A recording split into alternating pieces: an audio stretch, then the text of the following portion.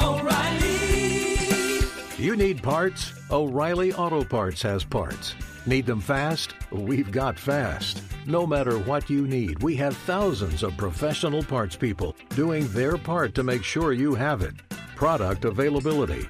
Just one part that makes O'Reilly stand apart. The professional parts people. O'Reilly Auto Parts. Clean and protect your firearms with Riptide Armory. Riptide, a veteran-founded business. It's dedicated to producing American-made cleaning chemicals and also dedicated to creating American jobs. And that commitment is embodied in every product that's bottled, labeled, and shipped from their Arvada, Colorado facility. Safe for all firearm types and surfaces. Embrace the power of American ingenuity and protect your firearms with the best. Visit RiptideArmory.com. What's the best way to fish like a local? What if you could book a trip with an experienced local guide with the click of a button? Now you can with Fishing Booker. Now anyone can access enjoyable fishing experiences anywhere. Take the legwork out of setting up that trip and explore more than 30,000 fishing experiences at your fingertips. Just go to fishingbooker.com to get started and book your trip with a local guide. That's fishingbooker.com. Fishing Booker. Fish like a local. Hey, I'm Tyler. And I'm KC. And you're listening to The Element Podcast.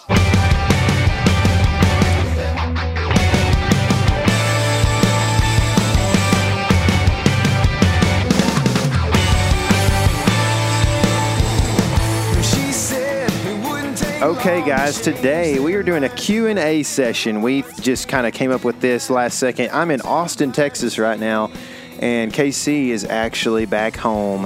What's weird is it's usually sunshiny in Austin, but it's raining, and it's been raining at home like crazy, but it's sunshiny there, I believe, right? That is correct. It's a nice day outside, kind of bordering on hot. You can definitely feel that summer pushing in. Yep. It's weird how spring is so short where we live, but the vegetables are liking it, so that's all. That's what matters right now. It's good, man. Antlers are growing. Yeah, antlers are growing. Tomatoes are growing. It's all good, man. I think, I'm down here right now. Actually, my wife is a coach here at our local school, and the girls are in the state softball tournament. They're actually playing in the state game, which has been postponed. So you and I are doing this, but the rain has postponed the game. But they have made it to the state game, so we're rooting for them. Hopefully tonight that'll happen. But let's go, Lady Cat. That's right.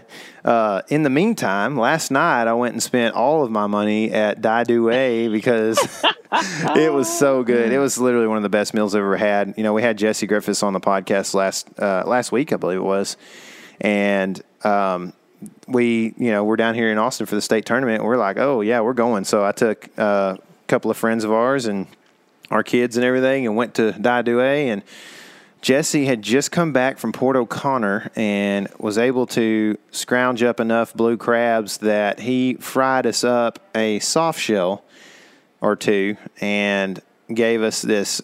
I mean, the dish was incredible, dude. It had this like remoulade, or however you say that, remoulade sauce, yeah, and like these mint leaves on it, which you wouldn't think would go good with fried soft shell, but it was like heaven, dude. It was so good.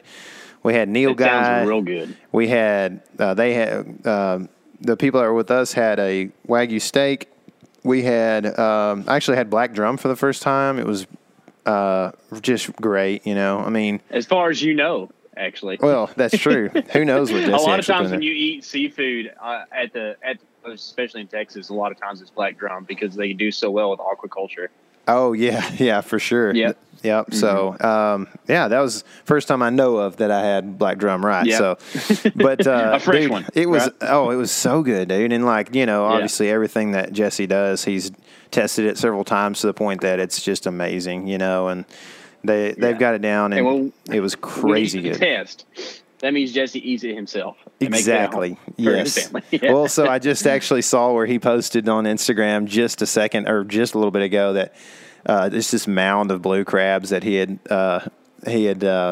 boiled up, I guess, for his dinner tonight. So I was like, Dang, man. Nice. He literally gave me one of his soft shells, like this wasn't something they were going to put in the shop, so pretty cool deal, man. That's cool. Super appreciative of what he did for us, man. And big time, awesome surprise. The people we were with enjoyed it. They loved it. So really cool. But now we are trying to burn through these Q&A questions with some of our answers, I guess. And we thought it would be a good idea just to, since we're kind of apart, to do this kind of format, and threw it together today. And a bunch of people had questions, so we're going to start throwing them out there and answering them, I guess, unless you have something you wanted to talk about. No, man, that sounds great. I would rather just do this Q&A stuff as opposed to talk about me. Good, man, because there's some really good questions, man, that I've said several times to you already. I'm excited to answer. So, with that, I'm gonna go through some on my end. You've got some on your end. We'll both try to answer if we both have an answer, and if we don't, we'll move on. We're gonna try to get through these all, everyone that we've seen, and if you have more, we'll try to throw some of those into the next episode, maybe, or something like that, at some point. So, thank you for these. I guess the first one I kind of want to talk about here is from Luke MCD44 on Instagram. He said, "First time in the hill country, how do you figure?" And these are kind of paraphrased, guys, and I'm kind of trying to formulate the questions and maybe take what you're saying and make it into a question sometimes. But I asked kind of what are the most confusing things about deer hunting, or some of the things that you'd like us to answer questions about. And who knows if we're going to help or not. We're going to try. So Luke says, "First time into the hill country, how do you figure wind strategy?" You got any thoughts about that, Casey? I'm assuming he's talking about kind of the Midwestern type hill country. I would too. But it probably applies to both, because Texas has a region called the hill country, which you're in right now. You're on the eastern border of it, where it starts. But it's going to kind of be the same. It's going to have ridges and fingers and all that stuff. In general, I think I'm going to talk about thermals a little bit, and then you actually have more experience hunting hill country than I do, so I think you'll be a better answer. But this is something that hunting elk really helped me with, because it's the same concept.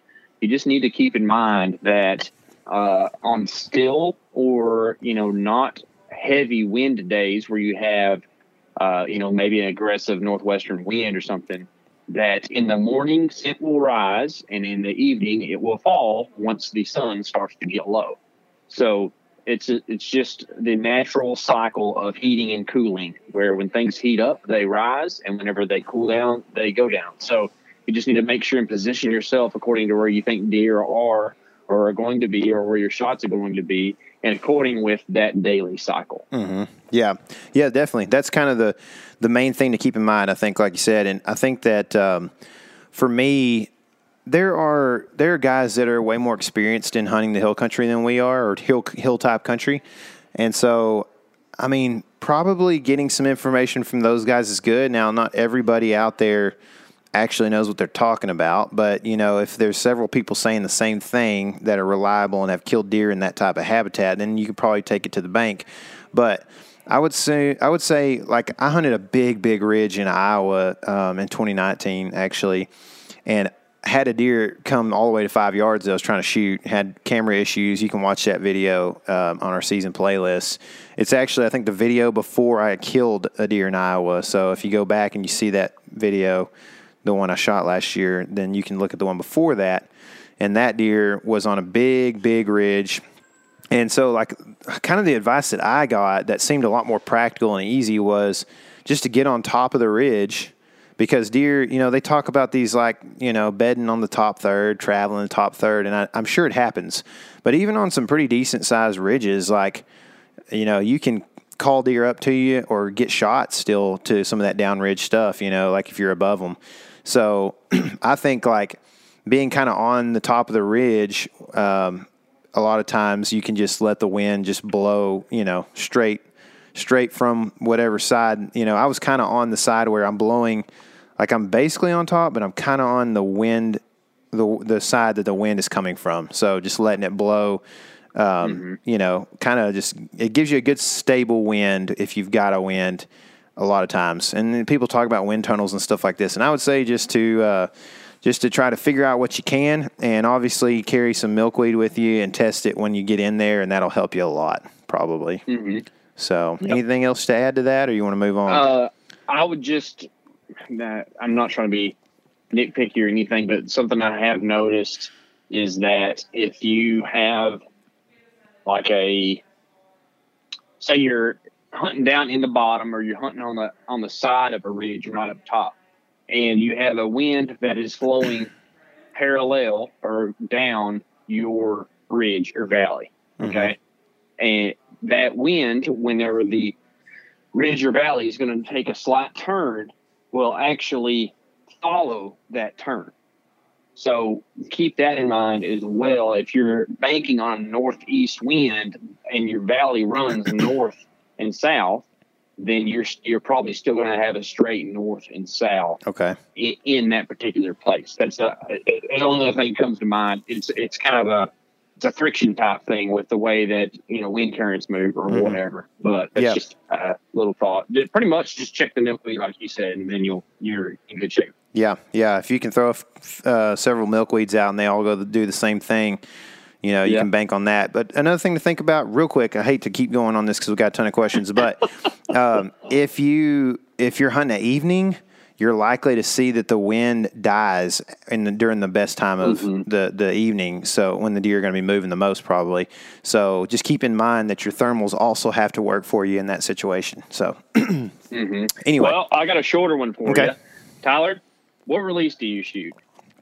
I've shot a Cobra for like 15 years. I shoot the dual caliper. I'm not saying I wouldn't shoot the other one because I think what you do with yours makes a lot of sense. Like it's so just practical and logical. But yeah, I mean, that's what I shoot as a Cobra, and I like their ownership with Jake Major. He's been on the podcast before. Super good dude. High energy, engineering type, just really digs into this stuff. And like I said, I shot one single release for like a dozen years and had no issues. You did. It rusted and everything. It still worked like a champ. Yeah. I shoot Cobra as well. It's the hook style. I think it's called the Moment. I can't really remember for sure, but it's a hook. It's like kind of like a rhino horn or a turkey spur. There you go. It just makes it where you don't have to look down at your dead leaf all the time. Yeah. So real nice. Yep. What else you got? What about entry and exit access? Like, what are the things you consider when you're looking at your accesses and your exit? Man, wind is the top thing. Mm-hmm. Like, if I'm looking at something, like I've been scouting for South Dakota on the map, right? And the first thing I do when I look at a whole property is I think about, well, where's the habitat that I'm trying to hunt? And then the next thing is, what is the wind going to do and how am I going to get in there? And everything else, I truly feel like there's wind and everything else when it comes to access. But wind is the top thing you got to keep in mind. You cannot blow your wind on deer for an extended period of time and expect them to do what they were normally going to do. Mm-hmm. Yeah, pretty much nailed it. Like, your wind has to line up for you to be able to access without the deer knowing you're accessing, and then also hunt it for an hour and a half before a deer comes out to you or whatever. Yeah. So, yeah, that's the main things. I mean, obviously there's, you got to make sure that there's not a big creek or something or a river that you got to cross. So you got to make sure, like, kind of when you look into access, don't just go, oh yeah, the wind's got to be this. Make sure you kind of like look at your route in detail to make sure you don't have to pass an irrigation. Like, I've looked at a lot of stuff that all of a sudden I'll notice there's an irrigation canal. I'm like, golly, that was going to be perfect, but I can't get through that irrigation canal, I don't think, especially if it's been raining. So, yeah, exactly. Another thing that I think that you and I have been trying to learn the past few years that we used to be real sloppy about is exits at nighttime. Mm-hmm. Like, so we're going in for an evening hunt.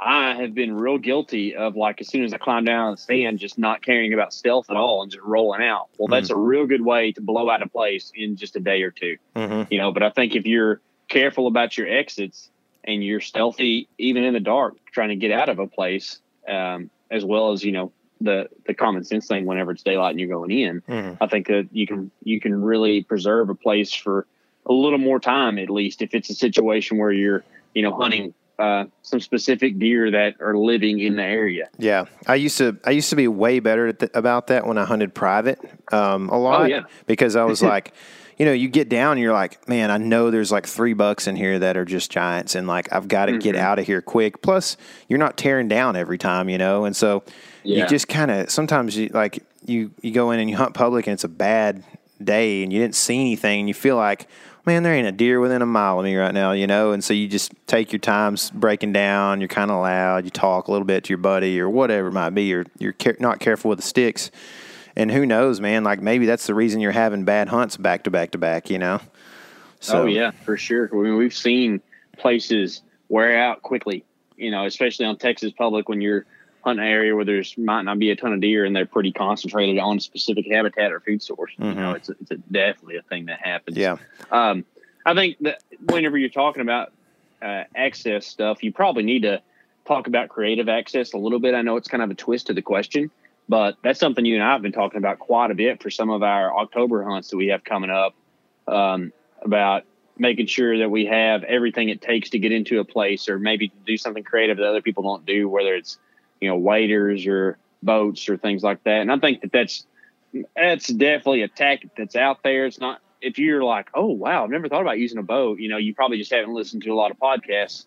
But it's still something to be said. Like there's people who have success doing it. I think you and I are going to do it probably far and near this fall. We've talked about it in a couple of different places. There's a place that we scouted out that looks bad at the bone on Texas Public this year that we walked in. But I know that you're busting through some habitat to walk in. But if you happen to figure out a way to use some type of aquatic access to this place, then, man, it's going to be Stealth City, Texas up in there. You talking about like a straw and a wetsuit? Yeah, I think something like that. You ever watched Robin Hood when him and Little John had them little pieces of bamboo they were breathing through? Yes, that's exactly what I'm thinking. Yeah. Yeah. So, hey, your buddy Dudley Phelps wants to know why he prefers punishing himself on public versus private.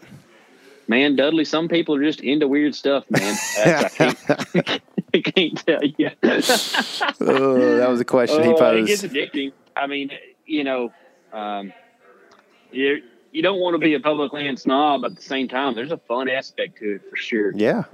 Yeah, there's good aspects to both of them. I think just kind of giving yourself a new change of scene is a reason why you would punish yourself sometimes. It's just like, man, I'm going to try to get a look at a new piece of woods. You can't really do that on private because there's only so much access to be had, sometimes. Yeah. So. And to make that more tactical, new experiences means new knowledge learned, and if you and I talk about this all the time, but, once you red pill and don't like sitting in the same box blind day in and day out, waiting on a deer to come out, like, that's hard to do once you realize you can go out and, make your own way and make things happen yourself like you can on public land. And sometimes you can't make things happen yourself. And that's part of it too, right? Yeah. But, I think that's part of the deal and some guys, I'm not this guy at all. I wish there was no one else out there except for me. But don't take that the wrong way. I'm not saying I wish there were less hunters, but as far as like in scenario situation, I don't get any kicks or giggles out of the competition with other people in the woods. You know what I mean? That's not me at all. I'm not saying it's right or wrong, but I don't care about that. But some people like that aspect of going out and doing the deal where anybody could hunt this land, or whatever. Yeah. And it's cool that you can make it, if you can make it happen in that situation and think about that. That's fine. Yeah. Yeah. That's the way I am too, man. I would prefer, not that I want less hunters in the woods, same thing, but like I would prefer that when I go into the woods, sometimes I feel like I'm the only guy within 15 miles, it's like, oh, that feels real good. That's just like, man, that is a good feeling. You're just like, man, this is where big deer live because nobody's around and this is just fun and I don't have to hear 18-wheelers going by and stuff, it's a good feeling. Yeah. But that's cool. So do bow brands matter, Tyler? That's a big question, but I know what you're trying to get to, and I would say not too much, man. Like these days, the new bows that are coming out are getting better in smaller increments than they ever have. So I think that everybody's starting to, not everybody, but most, if you know of a pretty reputable brand that people will talk about and like and has sold, thousands of bows, they probably are making a bow that you can kill a deer with pretty well, as well as the other ones, just about within 30 yards or so. You know what I mean? I think you mentioned that earlier when we were talking about this, but I think there are a couple of companies that are trying to innovate a little bit and do some different things, help the consumer to do a little more of their bow teching and stuff like that. But, all in all, like, I would be proud to shoot several different kinds of bows if I had one. So right now I'm just shooting an old Matthews from about 10 years ago. So what do you think? Yeah. I think that in the 2000s it mattered some.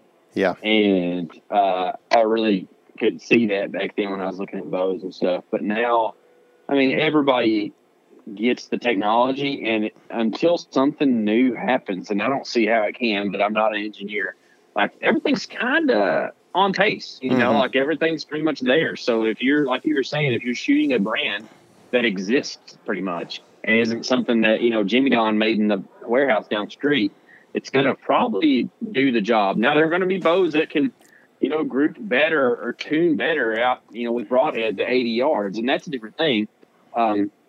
But if you're trying to shoot a deer at 25 yards, I made this claim to you earlier, but I kind of feel like I could just run up to the retailer, the big box store, and buy the ready-made combo that has the sight, rest, bow, and quiver, everything on there, and just shoot deer and be happy. Yeah. However, I'll put the disclaimer out there. I like messing with bow stuff, and I also like going to local shops as opposed to big retailers. So keep that in mind. I think, it's guys, if you get a chance. It's archery, right? Like, we're not making iPhones here, so we're not using. I mean, at some point, like, it's got to still be a thing that has string on it and shoots an arrow, right? So there are limitations involved. That's the whole point of it, right? Yeah, exactly. Yeah. So, Tony Grace 913. He says basically applying 4 tags wears him out. I don't know. I mean, it's definitely tough, man. Like, you got a lot to read. I think that I've got a buddy that he basically, and he's got enough money to do this, but you could do this to some extent. There's a lot of tag companies out there right now that'll help you apply for tags. And I think you tell them what you want and you say, put me in, and make sure it goes right. And, here's my 5-10 year plan, and I'm going to pay you my money, and you give them enough money for whatever service that they're charging to put you in for X amount of tags. This guy actually, pretty much puts in for, major big game species across the entire West and says, put me in the best units. I don't want to draw it unless it's a top notch tag. And so, and it has worked for him.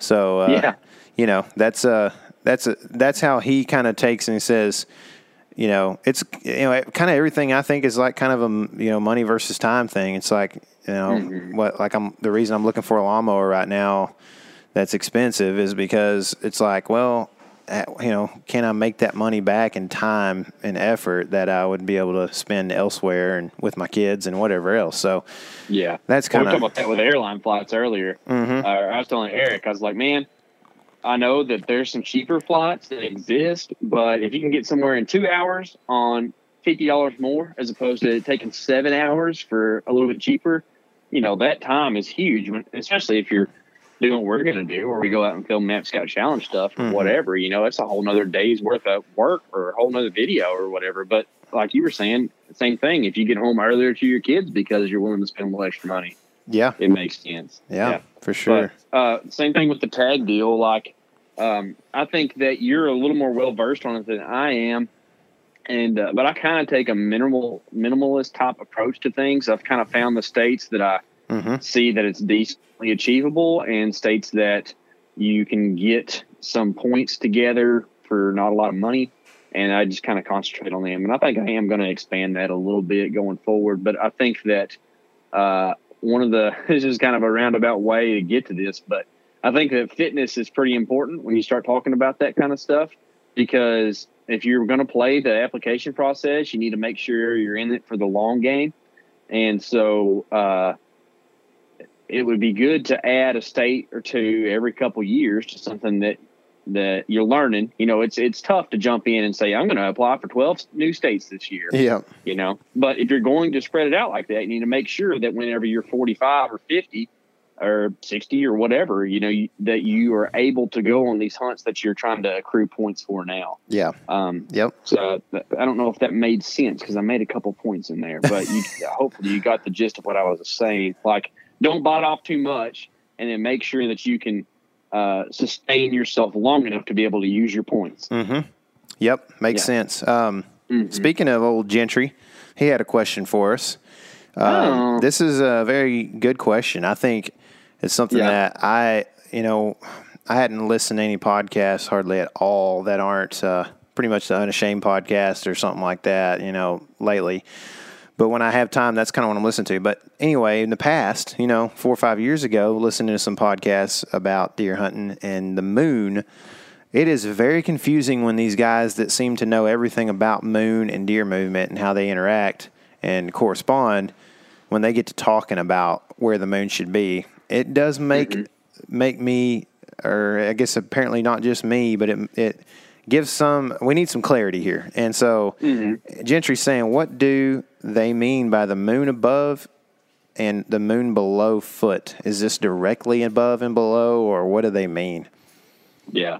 So I learned this stuff back whenever I was big time into shark on the beach, because that kind of stuff mattered for that as well with tides and stuff, because you have a double tide, every day pretty much. And you'd get a high tide whenever the moon's directly below feet and whenever it's directly above your head, yada, yada. But what that means is exactly what you're saying. Like, imagine where you are the arms of a clock, and high noon is above your head and 6 p.m. is at your feet. So when the moon is directly below or directly above. Now, can I correlate that to killing deer? Not so much, but that is what that means. I don't have the moon figured out for deer too much. I do know that like some of the stuff we do in the rut, in a late rut, it does seem that when you got a moon at night, you see a little bit less movement in the morning because they were up all night messing around, or they did more messing around possibly. Right. I mean, what do you think? Yeah, no, that's a good point. And I think, our boy HTH talks about the moon and thinks about it quite a bit. And actually, because of that, I think is when he shot his Texas public land buck last year. Well, okay, so you like to crack on him. I like to crack on him a little bit too. We have thought that maybe it's because he didn't want to get out of bed early. Yeah, he also is guilty of that sometimes. But anyway, essentially what you're saying is that, like, the same concept that he thinks is like, if the deer aren't moving in the morning, then they're moving at midday probably. So I think he ended up shooting that deer at like 11 a.m. And so, yeah, which is nuts. That's a good buck, man. Yeah, I know. 6.5-year-old deer, I mean, just, that's a cool thing. And so I think that's something to keep in mind is, like, if you get that kind of situation going on, it might be a good time to sleep in, get you a few extra hours of rest, especially if you're on a trip that you need to kind of refocus and stuff, day 3 or 4. Then you might do that, get out there about 11, take you a lunch to the stand and sit through the rest of the day or whatever you want to do there. But that's kind of the idea. Yeah. I don't have a whole lot more to add to the moon, though. Well, okay, but let's think a little bit more about some scouting stuff. Okay. Map scouting is a big thing that we do, right? And we are going to, film the Map Scout Challenge stuff again this year. And we've been getting a few questions about, how do you map scout for this state or that state or whatever? Do you have any, like, overarching concepts when it comes to map scouting and just thoughts about, like, just things you look for on a map that says this is a whitetail place? It kind of depends on the country that we're hunting, I guess. Regionally in the U.S. I think we've talked about this 100 million times and probably will keep talking about it, but a creek system is a great place, or a river system is a great place to kill deer. And so I think, for me, one reason is because it's a place that can't be farmed a lot of times, so there's cover there for deer. If you can farm corn on it, some point in October, the cover disappears. So it's not that deer don't inhabit that stuff, but at some point they're going to have to get out of it. And so I think, just being able to find cover is something that comes with the creek system, but also water, which is essential to all life, as essential as anything else. And so that comes with the creek and river system. Another thing, that's something I try to look for. I like hunting bed to food a lot because it gives you a route of travel. And so I like to hunt places that have crops in the area. Also, if it's a really crop heavy state like Illinois or Ohio, Missouri, something like that, maybe it may not be as easy to figure out the exact bed to food pattern, but there are big deer there because there's so many crops, right? If you're in a high deer density area, you can almost just assume that there will be a deer somewhere moving from the place it's sleeping to this food that's in front of me. Like it might not be the only bed to food pattern around, but it's one of them, right? So I think that's a big point. One of the things that I really like, and Onyx is really great about this with the detailed maps that they have, but I've been doing this a ton for South Dakota, is I'll get on Onyx and of course got the public land layer on, and then I will zoom in and just look at kind of the terrain's not really the right word, but habitat, I suppose, would be the right word, like the macro habitat or the biome that we're in. So say you're in a grassland environment, and I'll get on Onyx and I will look for the habitat features that stand out. Yeah. So not so much terrain, but like if you're in a grassland and over here is a wet spot, that the grass is going to be taller in that wet spot. Or over here is what looks like a line of willow trees and there's no other trees around. Or over here, let's take us to a different environment. Say you're, out east or something and you're in pine thickets. Well, over here, suddenly you can see that, man, there's some trees there that don't have leaves on them. I wonder if those are oaks. Those things that stick out as being different, or even landmarks. We talk about that a lot, with landmark trees. It might not be a place where you kill a deer, but it's a place you can figure out some stuff about deer. There's going to be scrapes and stuff there. So put a camera there. That's one of the things. Yeah, exactly. That's one of the things that I really like to do when I'm, map scouting on X is to go find these little habitat pockets. And the rarer they are, the better they are. Because sooner or later they stop being habitat pockets and it just becomes the habitat, right? Right. But I really like this stuff that I've been looking at lately where it's, quite a bit of grasslands, and then once in every 800 acres, there's, just a little island of trees that's kind of in a low spot. I'm like, man, I know that mornings in October are the cliche not thing to do, but oh yeah, there's going to be a deer rolling in there about 9 a.m. To go bed up underneath some of that stuff, and if you can find the mixture of that stuff, I think that's a big thing to look for whenever you're, doing a map scouting session in the way we're discussing, where it's a place you've never been to. I think it's a completely different idea to do like what we would do, where there's like, national forest nearby that we've been to a few times. And then we're like, okay, let's rethink this and think about, a place that might be overlooked or whatever. And that's a different animal. Right? Yeah. But a lot of times this time of year, especially, guys are looking at new states and things to do and go and do and explore. And I think that's kind of a big takeaway from me. Yeah, it's great, dude. I love that a lot because I do the same thing. It's just I don't focus sometimes on what I'm doing as much as I'm like, oh, I've been here. It's like, you just do it automatically. So maybe I need to think about how I do things a little bit more sometimes. Well, it's been really cool because you've kind of introduced to me this new system of white hot on dropping pins because I looked today. I have 2,180 pins on Onyx. Oh my goodness! The past 5 years since I've been using it. So things are getting a little cluttered, and I wish I had started this earlier, but I needed to be able to organize things a little bit better. And last year, map scouting for South Dakota, I just went in and just splattered everything with red X's. And then we got up there, and I was like, well, I don't know if that means that I think it's a good place, or I think it's a place of interest, or I think that there's food there, or what. But, being able to mark something white hot, meaning I'm excited about this place and I haven't been there yet, it makes it a big difference. And then you can, of course, use, food or whatever, or point of interest or camp or whatever you want to there, but that's kind of what I've been doing in this situation is I just go through and just, there's a spot of habitat, and just pop that little thing, make it a white and roll. And then you can go back and look at it, from a, 30,000 foot view or whatever it is. And you can tell,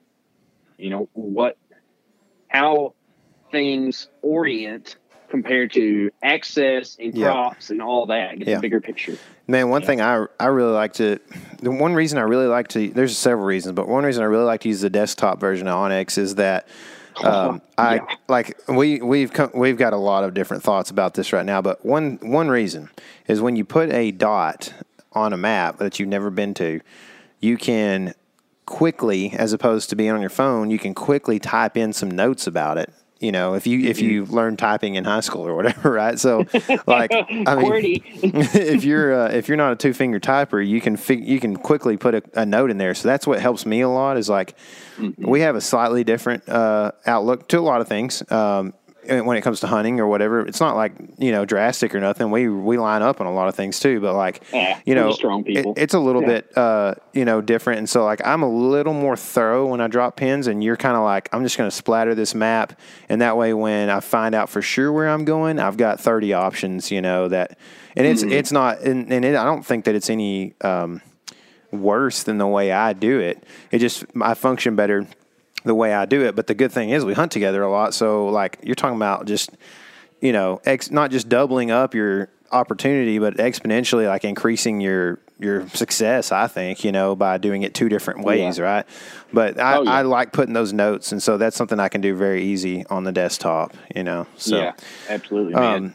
T. Johnson, 2007, speaking of all this map app stuff, he wants to know a little more about reading terrain features on the map apps. So I think we kind of have talked about how to kind of high level, but let's talk about, when you do that high level scouting, you're looking at what sticks out. All of a sudden, if you got the hybrid on, you look at this terrain thing that sticks out to you.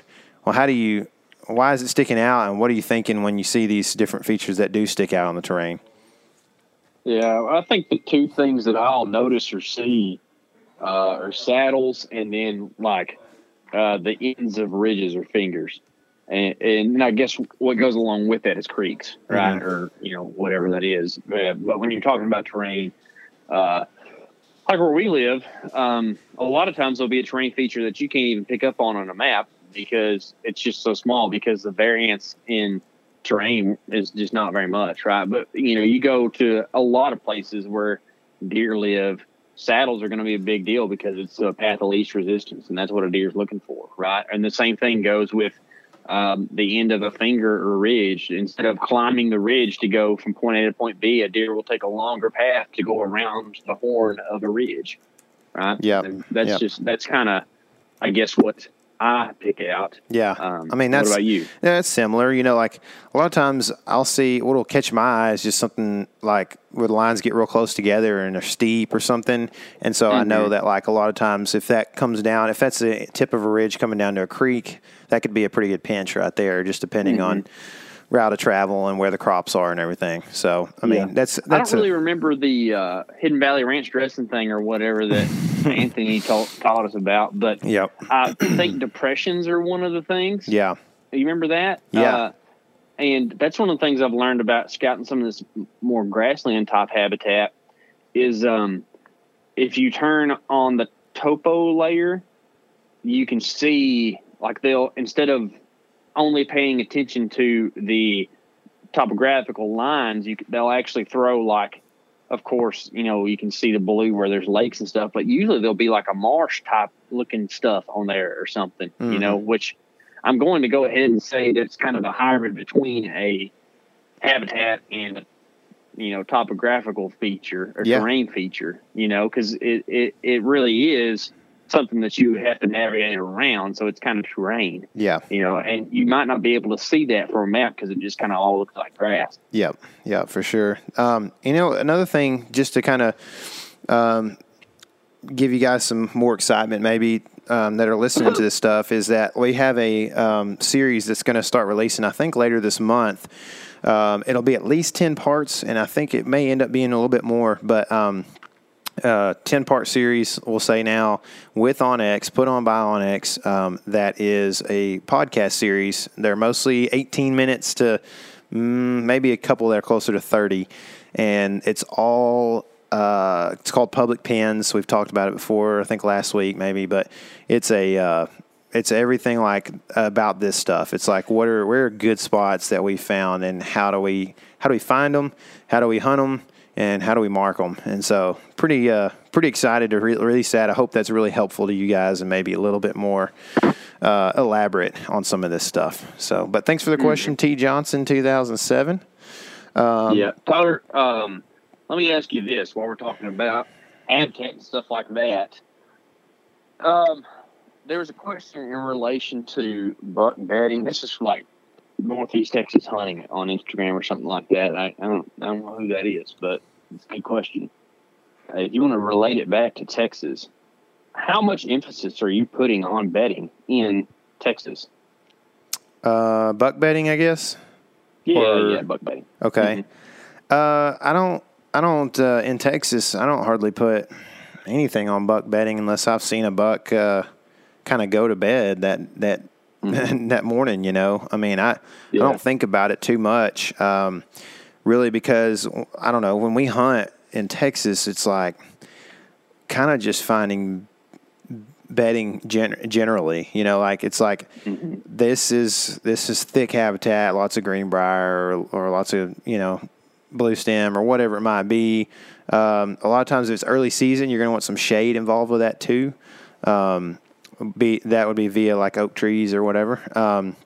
But like mainly we think more like, okay, well here's a possible food source, and then where would these deer be coming from? And so that almost always lines up with, at least a half mile from the road in most cases, if not further. That would be where we would assume bedding is, and it also happens to be super thick with blackberries and stuff like, blackberry brambles or whatever you want to call them, briars, and thick stuff like that. But the thing is, man, like, is it's just not.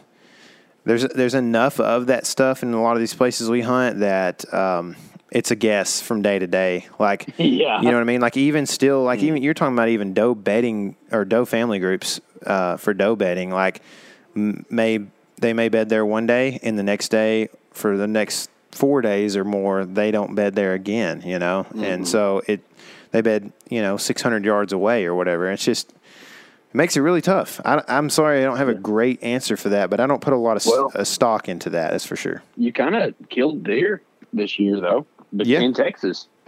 Because you saw a buck and assumed kind of the general area. You saw him go back to bed and made a move to go over there, and it's possibly the deer you ended up killing. It's a giant. You know? I mean, it definitely, it's kind of one of those MRI things that we talk about from, we've gotten from Mark Drury, like, most recent information. If something happens that shows you, I was talking to a buddy recently on, talking to him on Instagram, and then we exchanged numbers, and I got talking to him, and he was like, man, he's like, the biggest deer I've ever gotten a shot at. I literally, walk into this spot just kind of on a whim, and there's just everything was shredded. You could tell fresh sign deer was in there, and he's like, I just literally just set up.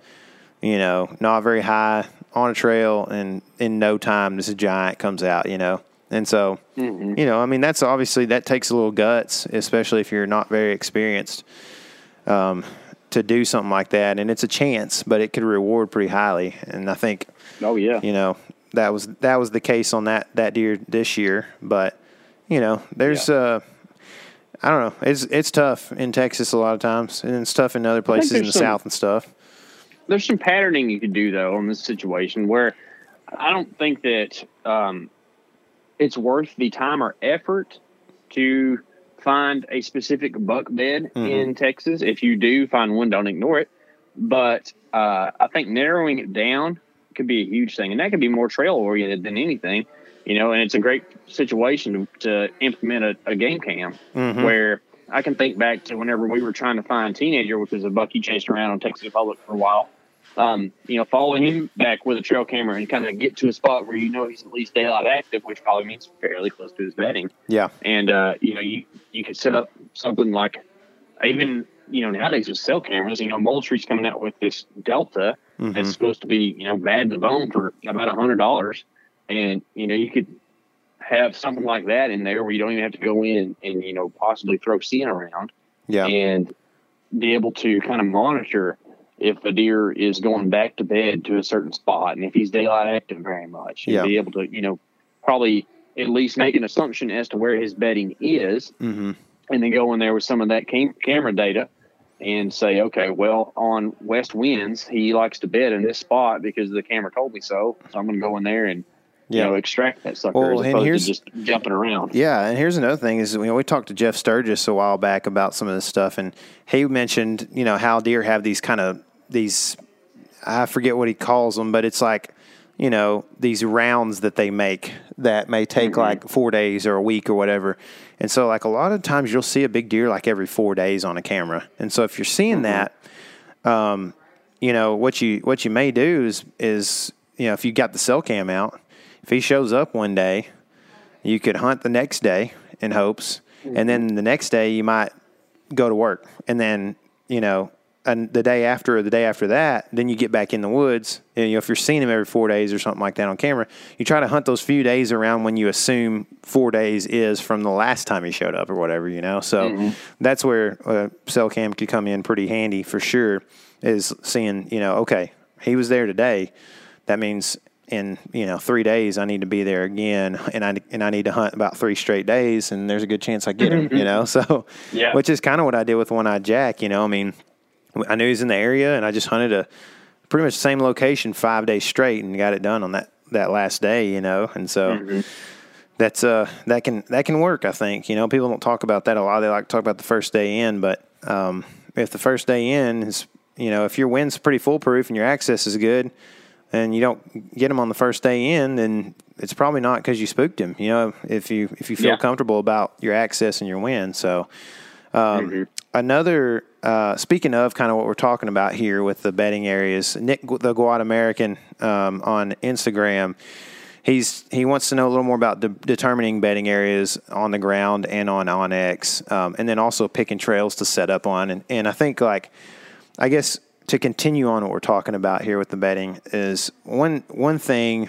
This is similar to what Casey was saying, but one thing I guess is an elaborate part of this is I would say that a lot of times if you are hunting on a creek system, then if you have a food source of some sort that you can determine that you're seeing that deer at or whatever, a lot of times on those creek systems, right up next to the creek is a good place for deer to bed because it grows really thick with vines and stuff like that, and in certain spots along that creek. We've seen that hunting Teenager quite a bit. And you'll find that you may not be able to know exactly which little thicket that deer is on that creek, but if you hunt down the creek, you're hunting him on any of those bedding areas for several hundred yards possibly, especially if it's a cold front and he's going to get up early and move quite a bit before dark, So maybe something to think about there.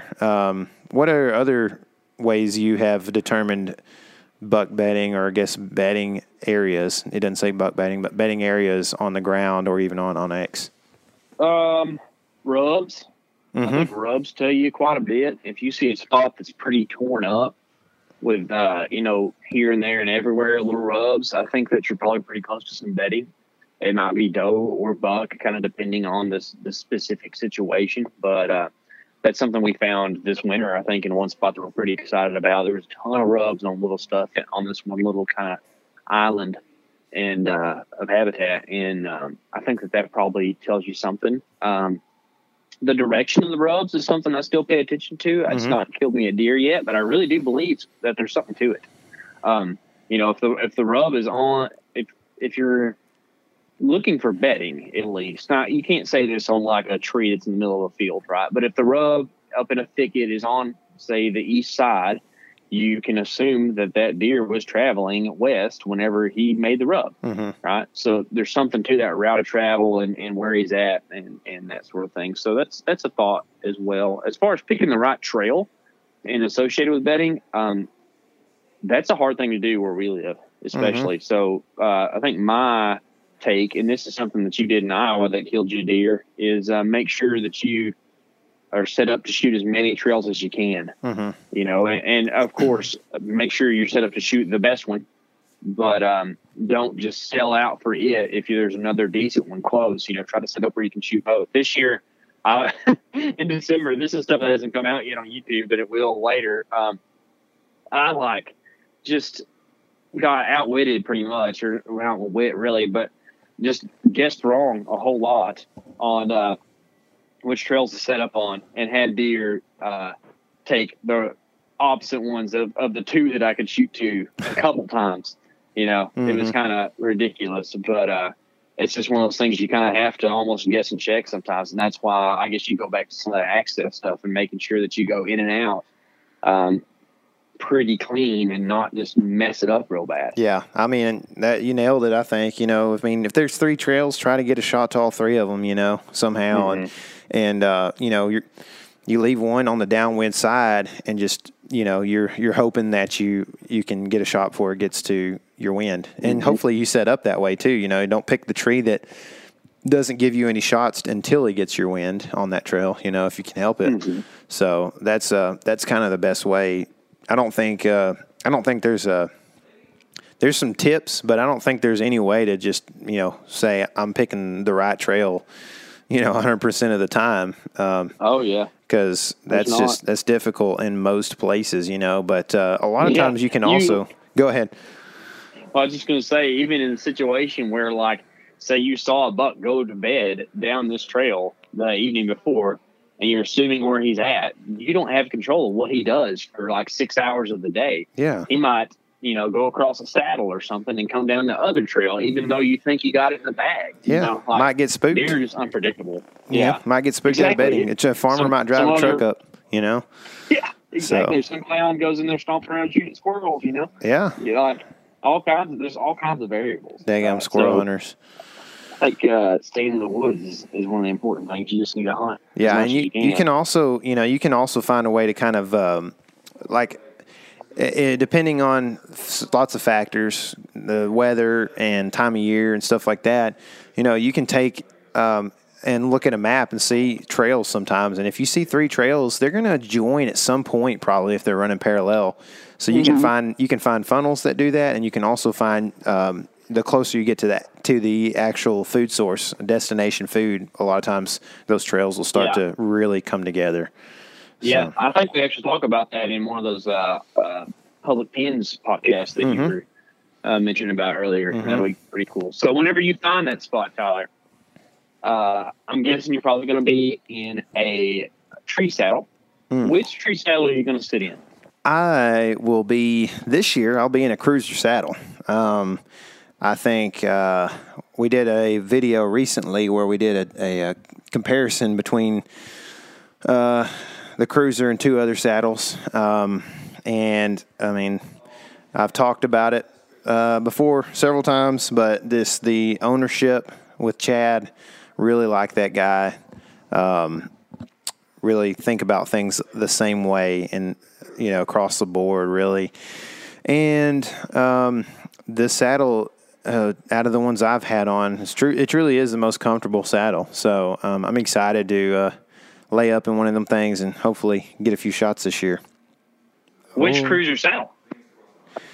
I'll be in the XC, I think. I think that's the one that I'll probably be in for the most part, but I'll probably try both of them here and there just to make sure I'm getting the best of my options, What about you? I'll be in the XC as well. I think the Archon is cool, but didn't see a ton of benefit and didn't think that I needed a 2-piece saddle for anything. So, and I know Chad is a XC guy as well. In that video, we tried to be as unbiased as possible and just kind of be frank about the things that each saddle offered. But since y'all listen to this podcast, we can be a little bit more candid with, kind of what we thought. There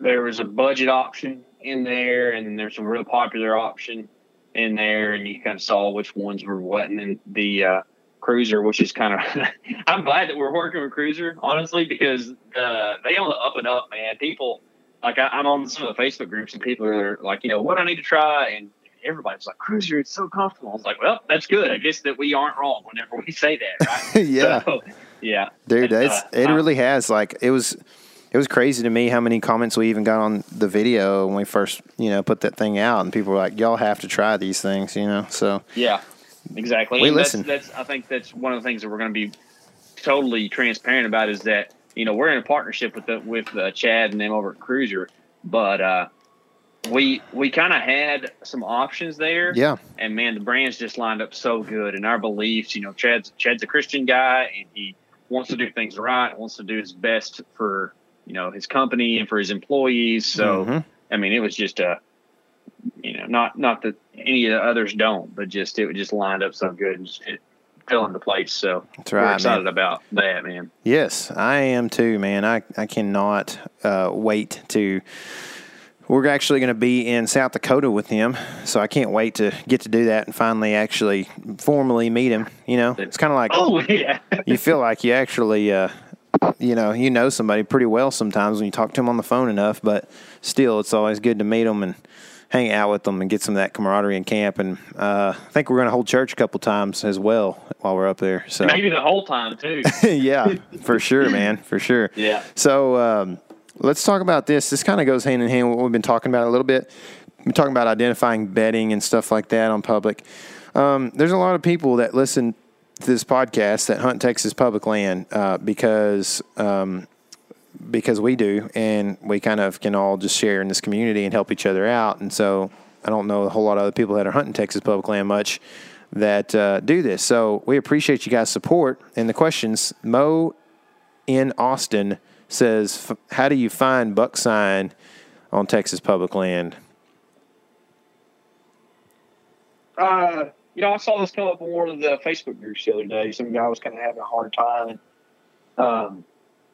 Honestly, my answer might be just a little bit too vague, but my answer is to cover a lot of ground in your summer scouting and maybe your postseason scouting. Postseason is when it's going to be most apparent, right?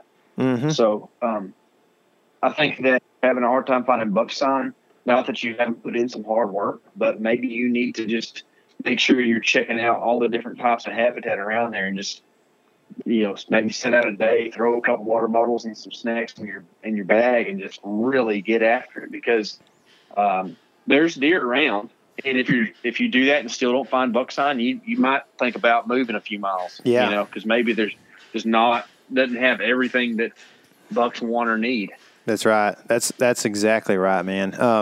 I think the best time to find buck sign is postseason, or even scouting your way in during the season. But postseason, that's the thing you can do. But at the same time, I think as a guy who hunts public land and tries to be considered to other guys that hunt public land, if you go in there and tear stuff up too much scouting in season, you could kind of mess some other people up. Mm-hmm. Both who are in the stand and who else or have just done their homework preseason or postseason. Yeah, so for sure. Not saying you can't do it, but just be mindful of it. Yeah, you have the right to, but it's kind of one of those things like, what does your conscience tell you about that? So, but yeah, I think that postseason time is the way to do it, because all the sign's fresh, nothing's growing up. But I think you also got to be like, throw a 20 gauge on your back, and that's fine. But don't be looking up in the trees the whole time if you really want to find buck sign.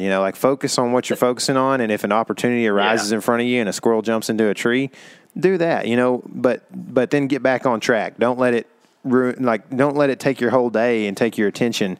We almost had that happen in Indiana when we did our Map Scout Challenge there a few weeks back. You found a Morel right off the bat, and all of a sudden it's like, who cares about this Map Scout Challenge? You know, it's like, That's right. so it was tough. It was tough. But I agree with KC 100%. You got to cover ground. And if you're not seeing it, it's a mature buck especially, or a decently mature buck needs, he needs food, water. He needs does to be somewhere that are accessible at some point during the year. And then he needs to not be bothered really more than anything, just about, because especially in Texas, which I believe is what we're talking about here, you're going to have a lot of the factors that you need in most places, but the remoteness or the ability to be left alone is what really matters in most of these situations. So for sure. What about kind of same deal? We're talking about Texas again, but I think some of these things can be applied all over the place. But patterning deer in Texas big woods where there's no clear bed to food. This is D. Miller, D3 sign. Thank you for the question. We hunt this kind of stuff quite a bit. There's no clear bed to food. What are you able to pattern deer? And if not, how are you hunting them? Question: is there a pattern if there's no bed to food? Because a deer has no reason to create a pattern. Exactly. And deer are good at surviving, so they know, whether it is conscious or otherwise, that being on a pattern makes them more killable, whether it's by us or by predators or whatever, right? So I would think that deer probably prefer to not have to travel to one specific destination. Mm-hmm. They'd rather just be able to mill around and find some food. And I really think that, deer kind of have this thing where they get a little bit bored and want to walk around some. But for the most part, like a big buck, the reason he's a big buck is he knows to not make mistakes. And if he's pretty old, if he can figure out how to live in 1 acre and be happy his whole life, he's going to do it. Mm-hmm. So in the big wood scenario, I guess to kind of bring it back to the question, for me, I think you're hunting seasonal patterns more than you're hunting a daily pattern. Mm-hmm. So you're hunting a situation where that, man, it's early season, it's hot, I'm going to go find a water hole. And I think we have a podcast from way back where we talked to Eric Barber, who was with Midwest Whitetail back then. Now he works for Vortex, where we talked to him a lot about this. And he kills a deer in Wisconsin, I believe, over a water hole that he made in the big woods, mm-hmm. And so that deer are going to want water, and then you push it, of course, in the rut. What are they going to be doing? They're going to be running around, right? But before that and after that, they're going to be finding whatever acorn trees falling or persimmons or whatever it might be. So I think that you're hunting, like I said, that seasonal thought as opposed to like a daily pattern. You have any other thoughts on that? Yeah, I would say you say this a lot, and it makes so much sense. But like, deer do deer things because they're deer, or something along the sort of that, like it basically, look for an edge somewhere. And when I say an edge, like some group of trees that's different, like a lot of times, if you're hunting stuff that we're hunting, a lot of times it'll be lots of post oaks. And then there will be, you'll find like some kind of lowland stuff that's got this like 1.5 foot grass growing all in it, and it's a bunch of ash trees, and maybe some hackberry and cedar elm or something. It's a little bit different kind of woods. Like, are they little ash trees? They are little ones. Okay. They're not big ones usually, but sometimes they are. But yeah, so like finding, wherever the edge is there is a spot to start focusing on, and put some cameras out and figure if that's a spot that you even need to be, hunting or spending any time in the woods. And then, I would say also, like a lot of the places we hunt, they kind of hunt like big woods, but they do have maybe some creeks or draws running through them or whatever. And like you said, they might lead to a food source or something like that. Or not a food source, sorry, a water source. And if that's the case, like the bottom side of that water might be a good place that, essentially deer will use that dam of that pond or whatever, if it's made as an old cattle tank or something like that. Mm-hmm. And then also on, the creek side of that thing, there will be, like wherever that creek heads out in that big wood section and starts to really kind of flatten out, there will be a place where you start to see deer going across that creek, as opposed, like where they won't go across it south of there, for the for 300 yards all the way down to that pond. But then, you go from that pond up 300 yards and there's a spot where it flattens out, and the deer go across. So look for little things like that. You can find that stuff on the Onyx, app, obviously, by turning the just straight topo. You can find those creeks in the blue lines that are going, or just look at the elevation lines. I actually targeted a place like that in the old sandwich buck hunt this year. Oh, yeah. Yeah, it was I did an all-day hunt. And I didn't see much, except I did go in. It was kind of a late rut scenario here in Texas, which is a little bit later. That's pushing December around here. But I was sitting in the saddle midday and had set up in a situation where upstream of me, the creek banks were steeper. Downstream of me, the creek banks were steeper, and it was thicker habitat. But I knew that there was like an 80-yard section right there where it was flatter on both sides. And lo and behold, the rut fest came through at like 12:05 at p.m., just high noon. And one of the biggest bucks, probably the biggest buck I've seen in person on Texas public land, ran underneath my stand so fast that I couldn't do anything about it. Dude, and we're talking so fast. So fast. How close were those deer? 15 yards. Oh, my goodness, dude. Yeah, make you cry. I was macking that thing so hard. It's Mac City, Texas up in there. Yeah. So another Texas question. Okay. That came in on the Instagram feed from Bear Fit. He wanted to know if we ever use snort weeds in Texas. Is this Bear Bare?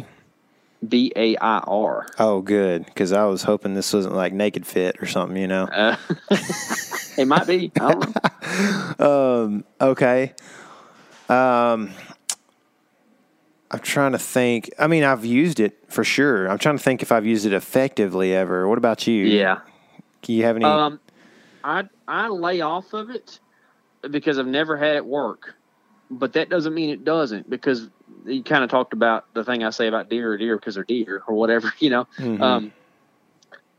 Whitetails are whitetails, and they are a species, and every member of that species within its own sex is able to do the same thing as the other one, right? So I don't know if does can snort wheeze, but every buck that exists can snort wheeze. It's a thing they do, and it's probably more I guess not physically limited, but does just don't have that imprinted on them to do that. But I guess what I'm saying is it doesn't matter if you're in Maine or you're in South Texas, they can do it. And you and I were hunting in public land where I passed a deer I shouldn't have, who snort wheezed underneath our stand in Texas last year. Yeah. So it's a thing that happens. Now, you're going to have, if you want it to happen or to work effectively, you probably need to make sure that the deer are in the right frame of mind, and it might be, it's not probably a calendar thing, at least by day. It is by month. I would say to do it in November and December. That's the time you're going to want to do it if you do use it. But, I mean, if the buck is chilling and he's, eating some acorns and he ain't got any aggression on his mind, a snort wheeze probably ain't going to do much for him. But say you got a buck that's chasing at like 45 yards and maybe he has had to run off a little buck or something, and you've seen all this happen from the stand in Texas, and you can't get him to come over, or you want to make sure that you send a message to him, I think it's a chance to do that. But I wouldn't just roll through the woods throwing them out there thinking that you're going to get a good old Iowa response to the snort wheeze. Yeah, I think you're right, 100%. I mean, I don't know that I've ever. I think for me, if I'm trying to call a deer on Texas pub, it's a grunt. And I'll be honest, I hunted a private piece of property in East Texas last year quite a bit that it had several decent bucks on it that, are competing for does or whatever. And I don't think I saw a deer with a broken tine. I mean, so they're not like challenging each other all that often. Like there were several 2 and 3 year old, basket 8s that are 11 to 14 or 15 inches wide, and none of them were broken. None of the big ones are broken. None of the little ones were broken, really. It was just like, I don't think that I think they they figure out their pecking order pretty well, and they're just, I don't know, it's weird, man. It's just a different kind of subspecies of whitetail deer that just isn't as bully. Oh, here we go. There you go. Subspecies. I know. Striped marlin, blue marlin, they're all the same. Yeah. No, I'm with you. It's just I think that if you wanted to put it in terms of like humans, like deer have culture, right? And the culture of deer down here is just not that. It's not competing for does. If anything, especially in East Texas, we're seeing it change a little bit, but for so long, the buck to doe ratio was just out of whack in most places so badly that the bucks had more does than they could even mess with. Yeah. You know, so they didn't have any reason to compete. Yep. It was like, oh, you want Susie? I'll take Jill. You know, like it's just like they didn't have that. And we probably still have the same thing kind of going on, you know. So yeah, and especially on public land where it seems that people are shooting more bucks than they are does. You know, I think that you find in Texas private situations, people really take advantage, probably because they can, use a rifle. But we have, dates where you can shoot does, and people are doing that. So there's a little bit better, more balance. But I mean, we can account for it. I bet you I've seen 2-to-1 bucks versus does on public land in Texas. It's just does are kind of, I don't know. Yeah. So let's broaden this thing out a little bit. For people who may not be hunting Texas, how do you find bedding on very large pieces of pub? I mean, I have a pretty simple thought about this. I mean, I think for me, that if I can find a very large piece of public, I'm excited about it because like you got so many options. Just, I know it's overwhelming sometimes, but just focus on, like KC said, which is great. And I mean, I do it. I just hadn't thought about it, but like just zoom out and what draws your attention first, and then zoom in and focus on that small piece, that 100 acres or whatever it is, and figure out where a deer might be bedding and why that stuck out to you. But I mean, I don't know, as far as bedding goes, like you can learn to identify the thick stuff based off of your on the ground scouting a lot of times, I think. Yeah. And going in and hog hunting or squirrel hunting helps tell you that too, because you're going to end up walking through something. You're like, oh, okay, this makes sense. But at the same time, I don't think you can figure out day to day very good because, I mean, you take that stand. I shot that spike in, I guess that was 2019, wasn't it? Or 2018? No, it was 2019. January 1. January 1, 2019. Yep. Yeah, January 1, 2019, I shot a spike that bedded in front of the stand, and that's a stand I'd hunted probably 30 times before that, and I'd never seen a deer bed there, right? So, like, it's sporadic, to say the least. So I think daily you're going to have a difficult time, but finding habitat that you believe is thick enough for bedding is definitely something you can do. Now, was the question specific to map scouting, or was it? I don't think so. What I've got written here is how do you find bedding on very large pieces of public land? I think that if you're new to a spot or you want to rethink it, I think you could get on OnX and kind of go with the Newberg model for elk, but do it for whitetail and just find your parking places or access points and draw, a radius or use that line tool or whatever. And just say, okay, well, here's a half mile from that thing. So I'm just going to write those off, and I'm not going to spend much time there. Not saying there aren't deer to be killed there and so forth. But if you're trying to narrow it down some, that might help you to just start out and just put yourself in better odds of finding bedding. You know what I'm saying? Yeah, for sure. I think that's good. I mean, I think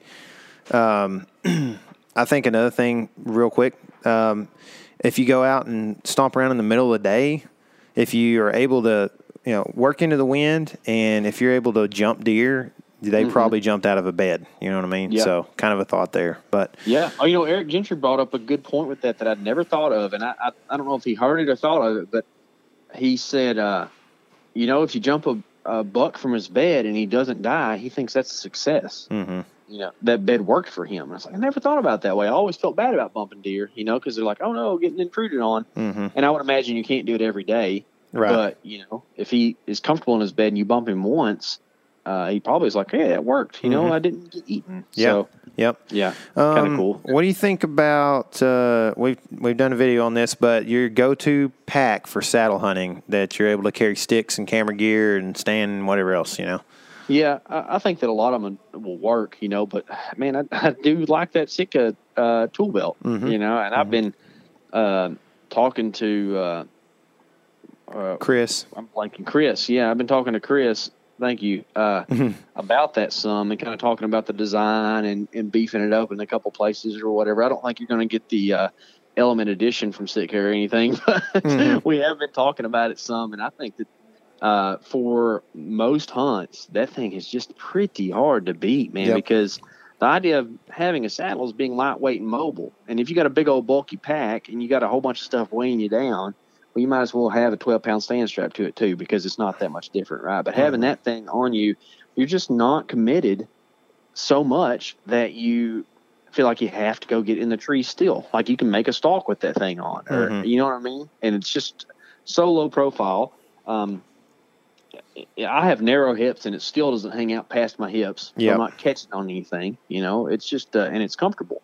So it's just hard to beat, really. Yeah, it is, man. I like it too. That's the one I used pretty much all year until it got snowy on me in Kansas in December, and I upgraded to a little bit heavier duty pack because I was carrying more clothes. Grabbed your Snow Cephas pack. That's what I did. So, but I'm with you. I think pretty much anything, you know. So on the gear vein with that, you know, kind of heading in a different direction a little bit, but what's a heavy arrow, Tyler? It's an arrow that's heavy. Yeah. Is there a definition to it, or is there a way to explain it? Yeah, I think that is a obviously a objective thing to look at. But I think that a lot of people would agree at some point it becomes heavy for most people. Now, you got your public land snobs, you got your heavy arrow snobs that, you know, if you're not shooting 600 grains, it ain't heavy or whatever. Yeah. But I think you would have a lot more to say about this than I would probably. Yeah, but you have made the transition to heavier more recently than I have. Yeah. Are you a heavy arrow believer? Yes, I am. But I actually think that I want to decrease my weight this year from what I've been at, and I haven't been like super heavy or anything, but I just want to shoot a little bit flatter trajectory because I'm hanging out of a saddle in a tiny tree trying to get ranges on deer, you know, and if I'm 7 yards off at distance, then that can make a difference. So, and it did last year, I felt like, to an extent for me in a particular situation or two. But, that's kind of where I want to get to, shoot a little bit flatter arrow, but I do want still to be heavier than what I used to be. Just because I like the penetration and some of the options or some of the things that gives me, I guess. Oh, yeah, and with tuning stuff too is huge. We'll talk about that in a second. But I kind of want to approach this from a different direction. I think it's pretty hard to put a number on heavy arrow because it's so subjective depending on what your draw weight and draw length and all that stuff is too, right? So I think really what a heavy arrow is that arrow that you've stopped worrying about speed and you start worrying about things that actually matter more. And that's when you end up with a heavy arrow. So like, for instance, let's take my mom. My mom hunts some, and she is not a very tall person or a long draw length and can't draw a lot of weight. So for her, something in the mid 400s is going to be pretty heavy, and she's still going to be, you know, kind of lobbing them out there, and she doesn't need to shoot 650, you know, because they're just not going to go any further than 10 yards with what she shoots, you know? So that doesn't make sense. But what she does need to worry about is, you know, penetration and tuning and that sort of thing, you know, and I think that's going to make a big difference. You know, for me, I'm going to be in the low to mid 500s is where I like to be.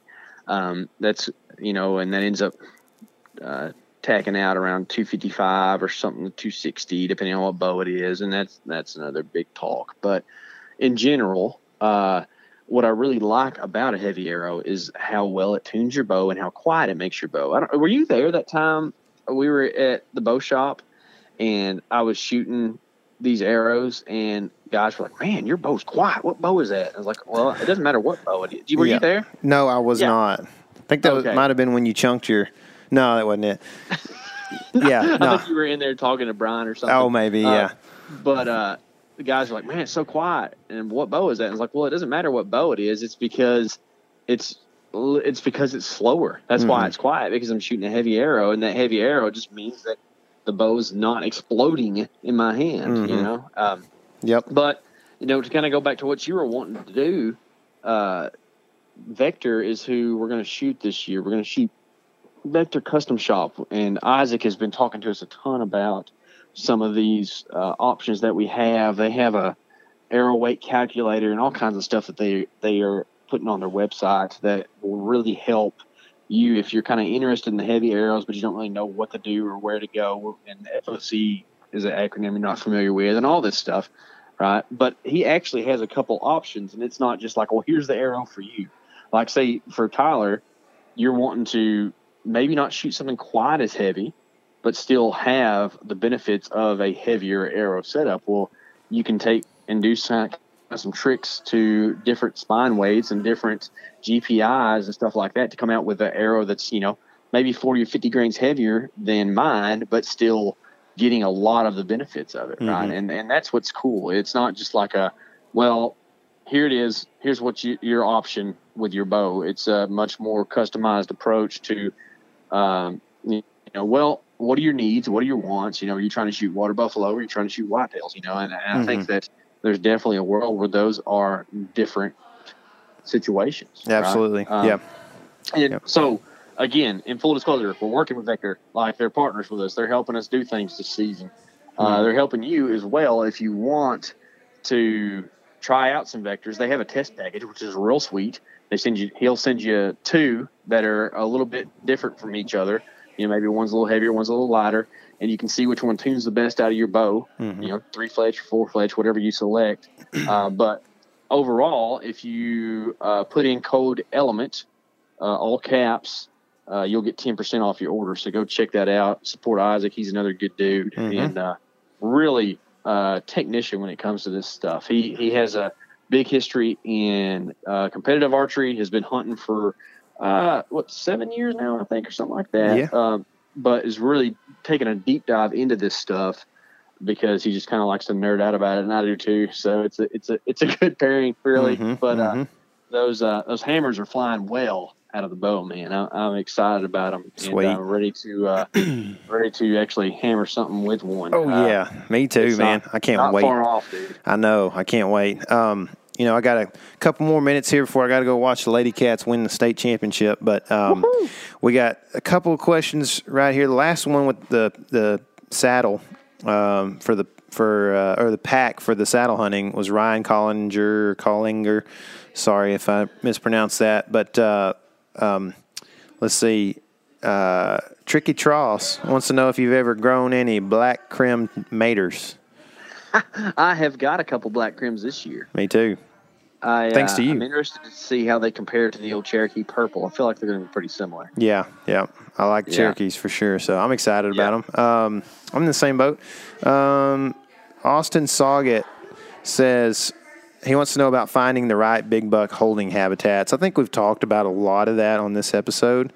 You know, I know that's not necessarily bedding, but, you know, maybe transitioning into the food and a staging area and stuff. You know, I think a deer likes to be able to see because it's got a good eyesight, but it also needs some cover to be able to slip into really quick. Any other thoughts that you have about that? Not really. Just proximity to resources. Probably would be the big thing. For sure. Okay, so two more here that I've got. Okay. You know, I said, what are confusing things about deer for you? And Jay Sawyer says, Insta hunters doing it for likes, and also people not researching the conservation orgs. He named a few of them. I don't know how many of them you want to name, but Hey, Go ahead. I will go ahead and tell y'all, stop giving your money to BHA. Yeah. I'll just say it right now. It's not good. Yeah. Do your research on it. Don't take my word for it. But, yeah. Yeah, I'm with you on that. That's a tough thing to do, but you want to research. Every once in a while, we've talked about this before, but I think you got to research, and when you feel comfortable about it, you're probably good for a couple of years, and then you may research that organization again before you re-up, or whatever. Yeah, there's this thing where people see something become popular, so they want to gain power, so they move themselves up the chain of power until they start making decisions, and suddenly an organization becomes something it wasn't. Yeah. And that's a bad thing. For sure. Insta Hunters doing it for likes. Yeah, I know those are out there, and we get kind of tired of them too. There is also a dynamic that, some people are actually, they make a living off of this stuff, and if they're honest and have integrity, then they kind of, it doesn't bother me too much if they are kind of hoping for their posts to do well, because I know we hope that our posts do well. But we're not doing it for the likes because we don't get a ton of them. So that's right. Yeah. So that's that. I do like people that do it with integrity and stuff. But if they're kind of, I know who you're talking about. Not necessarily in particular, but the type. And it's frustrating. It definitely is, because hunting means a lot to us, and it's a part of what we do and what we love, and so it's hard to see that kind of get contaminated by booty pics and stuff like that, I guess. So I understand it, but we've got. Do you have any more questions, or how you feeling? I think that is what I have seen come in. If y'all have more questions, I've got one more good one though.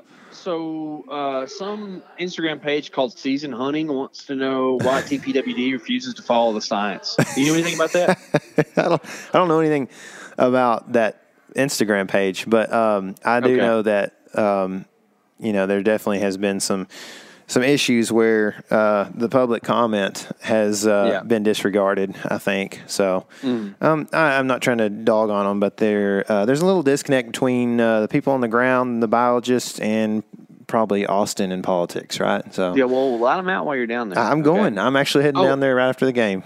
Good. Just stand on the steps till I talk to you. I think if I just stand there, they'll probably bring news cameras out and stuff. And right.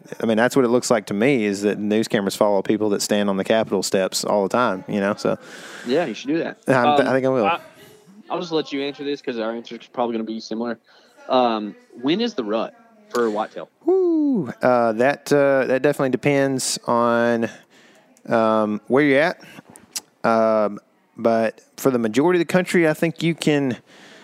It also depends on what your definition is. The rut is, in most people's cases, they are thinking of it as the time where you see the most movement in bucks, right? The most crazy movement. It's not necessarily coincided with actual peak breeding, but it's very close.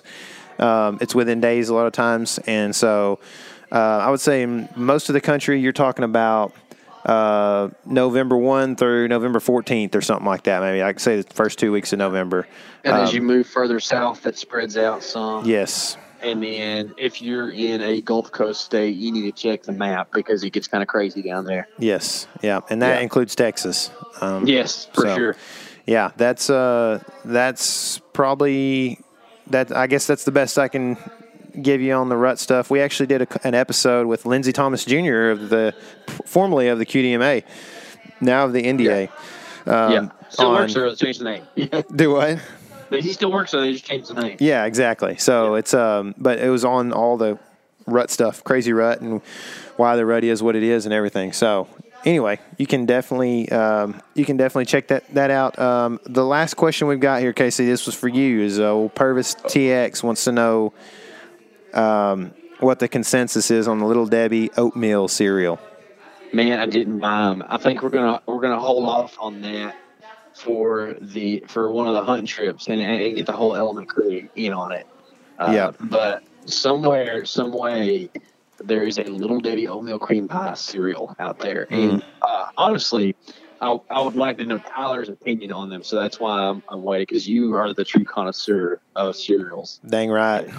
I love cereal so much. It's cereal proud, bro. It's proud about for sure. So you're in on it. Yeah, it's the best. So yeah, that's all the questions that we've got right now. Keep sending them in if you're listening to this and you have one. Just find a way to comment it or DM it to us. We appreciate you guys being a part of this thing, man. This is fun for us. I will really enjoy the Q&A stuff. Good questions, guys. And, definitely check out some of these hunt breakdowns we're doing. Hopefully they're videos on YouTube, and hopefully they'll give you a good idea of how to be successful. And maybe they'll answer some of these questions for you, and you'll get to see us kind of view our own selves being idiots sometimes and sometimes figuring it out and, all that. We got some gear reviews that are coming out this summer, and then, we're getting ready. It's pretty much about time to start putting out cameras or start getting them ready to put out, because they're going to be adding points here real quick to the racks. So gets me excited. Me too. It'll be at least a fun time for us to just see bucks and be in the woods and be a part of it, because what we know is that they're going to disappear about September, right, Hunter? That's right. Anyway, guys, thanks so much for being part of this, and remember, this is your element. Living it.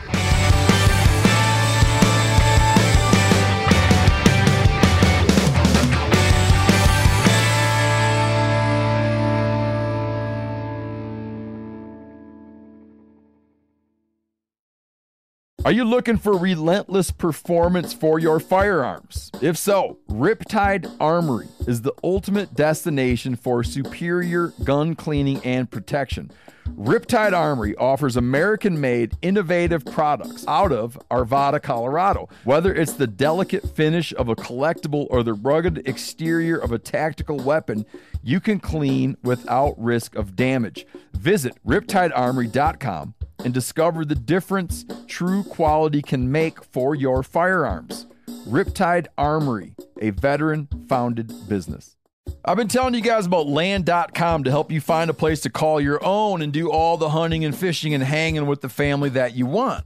While owning your own piece of land is something that can generate memories, I can speak to this personally because my family, we own a couple small, beautiful little backcountry parcels. It can also generate income in both the near and long term, like starting a rental business / family compound that can benefit both this and future generations. Check out the hundreds of thousands of rural listings from across America. Enough dreaming about it. Land.com is the place to find and invest in your open space.